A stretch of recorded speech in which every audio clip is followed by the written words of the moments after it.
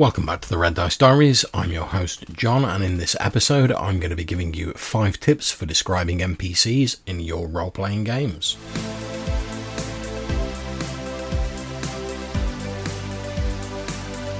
So, in addition to events and the world, inextricably linked with these aspects and equally, if not more importantly, are the NPCs or non-player characters. Although the acronym and precise title may vary from game system to game system, these are the general populace of your game world, the dastardly enemies, staunch allies, monsters, and basically any entity that is not portrayed by your player characters. Given the importance of some of these NPCs, it's useful to think about how you are going to describe them to your players. After all, the GM serves as the window of the player's perceptions into your game world. They can only see and interact with what has been described. In this episode of the podcast, I'm going to give you 5 tips or suggestions for you to consider when describing your NPCs. Tip number 1. Don't start with the everyday details. Okay, so your players are being approached by someone in a standard D&D village. If you start off by saying something like, "Oh, they're wearing a brown jerkin and common workers' clothes," then the players, rightly or wrongly, may assume that this NPC is unimportant, or at the very least, this description won't really leave an impression on them and won't sort of get them fired up about this NPC. Once players are in this mindset, it can be difficult to win back any sort of enthusiasm for the NPC in question. Instead, focus on things that stand out or are notable about the NPC and finish off your description with the more average or normal details. And that's if you need to mention them at all. After all, if your villager is wearing the standard clothing common to all the villagers hereabouts, do you really even need to mention it? Tip 2. Pick a few notable characteristics that are easily noticeable about your NPC. Now, although the phrase "never judge a book by its cover" is a common one, it's difficult to claim that most of us don't make judgments, albeit of a more minor kind, when we first meet someone based on how they look and the first impressions they give off. Your players will tend to respond to your NPCs based on that initial encounter and how the NPC is described to them. When the player party approach an NPC, think about a few noticeable and notable details that will be immediately obvious on their approach. Perhaps a physical characteristic like a large nose, or maybe the NPC walks with a limp. The characteristic should be one that is noticeable at a short distance and that marks the NPC out as different to all the other people in the village, town, or whatever. Your player party's first impression of an NPC is your first chance to lodge that character in their minds, making them stand out, even if it's only in a small way, from the mass of background people, and it goes a long way in making them seem a great deal more interesting. Tip 3. Think about how your NPC talks. A large part of RPGs involves interactions with NPCs, whether it be bartering for information, buying a drink from a tavern owner, or attempting to intimidate someone into spilling a load of information about their boss, the big bad guy. Much of this interaction will involve talking or conversing with the NPCs, so it's worthwhile thinking about how your NPC talks. Is their voice fast? Is it slow? Is it loud? Is it quiet? Do they have a long, drawn-out drawl? Now, don't worry, you don't have to be a professional impressionist or able to do 1,000,001 different voices in order to make the most of this. If you describe how the NPC talks and then make even the slightest effort to alter your voice, the player's imagination will fill in the rest. Even if you're not good at voices, you can most likely vary the speed and volume of your voice, allowing you to differentiate between different NPCs. For example, in the current vampire game that I'm running, one of the player characters has a bound spirit, a spectre, at their beck and call, and when describing the creature, in addition to the physical effects of it manifesting, shadows growing darker, the temperature dropping, etc., I have it speak in a whisper with a slightly serpentine drawing out of the S's. It's a very easy voice to do that doesn't overly strain me, but it marks that NPC out, clearly identifying them, and it also gives them this slightly eerie and somewhat inhuman sound.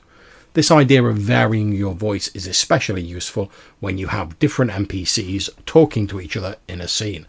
If they all have exactly the same voice, then it can get confusing for the players who is talking and what's going on, and hell, sometimes it can even get confusing for the GM. Tip 4. Give your NPCs phrases or gestures that are their signature. You may have observed in real life that some people have phrases or actions that you associate with them. Maybe you've got a friend who always answers the phone in the same way, or you've got a buddy who always uses a certain phrase when they're getting excited about the bigger game or something similar. There's no reason why you shouldn't use this in your RPGs. It can be especially important if you are uncomfortable with changing your voice for an NPC. Giving them a set of gestures or particular phrases that they use regularly can serve to cement that character in the player's mind and make them easy to identify, even if they are only given a minimal description in the future.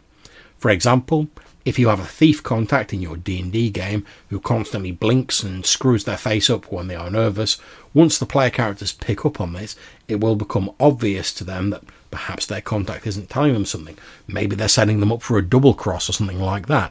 It also serves to reward in-game the players who are being attentive and who are noticing this sort of thing, even if it's only in a fairly minor way.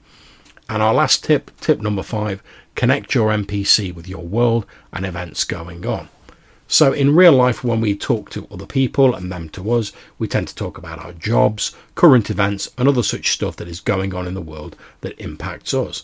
However, sometimes NPCs in RPGs can feel like they are a little isolated from this, like they spring into existence with their only purpose being to interact with the player characters for a time before they fade away into nothingness. This can make the NPC feel disposable and a little like a quest giver or non-player character in an old computer game, where you go up to them, you get the item or quest, and then you move on, with any actual conversation or interaction as an afterthought, or worst case scenario, an inconvenience that you just want to get through as quickly as possible to continue the adventure. When you're creating an NPC, think about what they have been up to recently and what current events in your game world will have had an impact on them, and then drop a few mentions of this into their conversation with the player party. You don't have to go into massive detail at first, and to be honest, you probably shouldn't, but just drop in the odd mention of an event or current happening, and if the player characters seem interested and probe further, then you can have the NPC elaborate. If the player party isn't interested and just wants to move on, no harm, no foul. It's not that you've spent a lot of time on it. For example, if your player party go to visit a blacksmith to buy some weapons, perhaps during the conversation, as they're exchanging money or whatever, he apologises that he doesn't have as much stock as normal.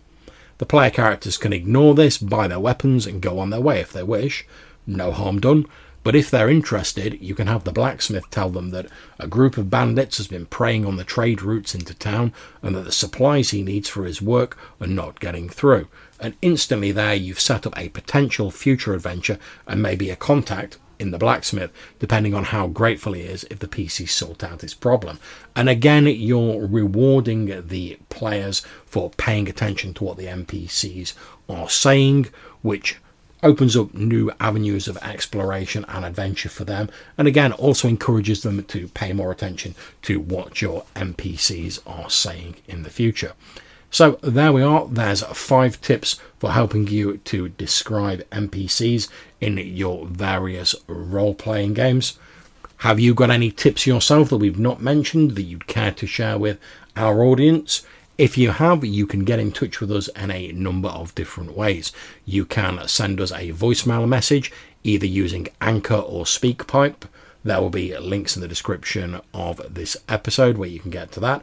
Or you can send us an email, either a text email or with a sound file attached to our email address, which is rddrpgpodcast@gmail.com. And you might be featured in some future episodes of the podcast. So thank you for listening. We hope you found those tips useful. If you have, please like and subscribe and all that stuff that people ask you to do if you're watching the YouTube version, and or share the episode if you're listening to either version, and let people know about the podcast. We've had a bit of a break recently just because work and stuff like that have been mad, but we're hoping to get back to a slightly more regular schedule of releasing episodes soon. So hopefully we'll catch you in the next episode. And in the meantime, whatever you're playing out there, take care, stay safe, and have fun. And we'll see you soon.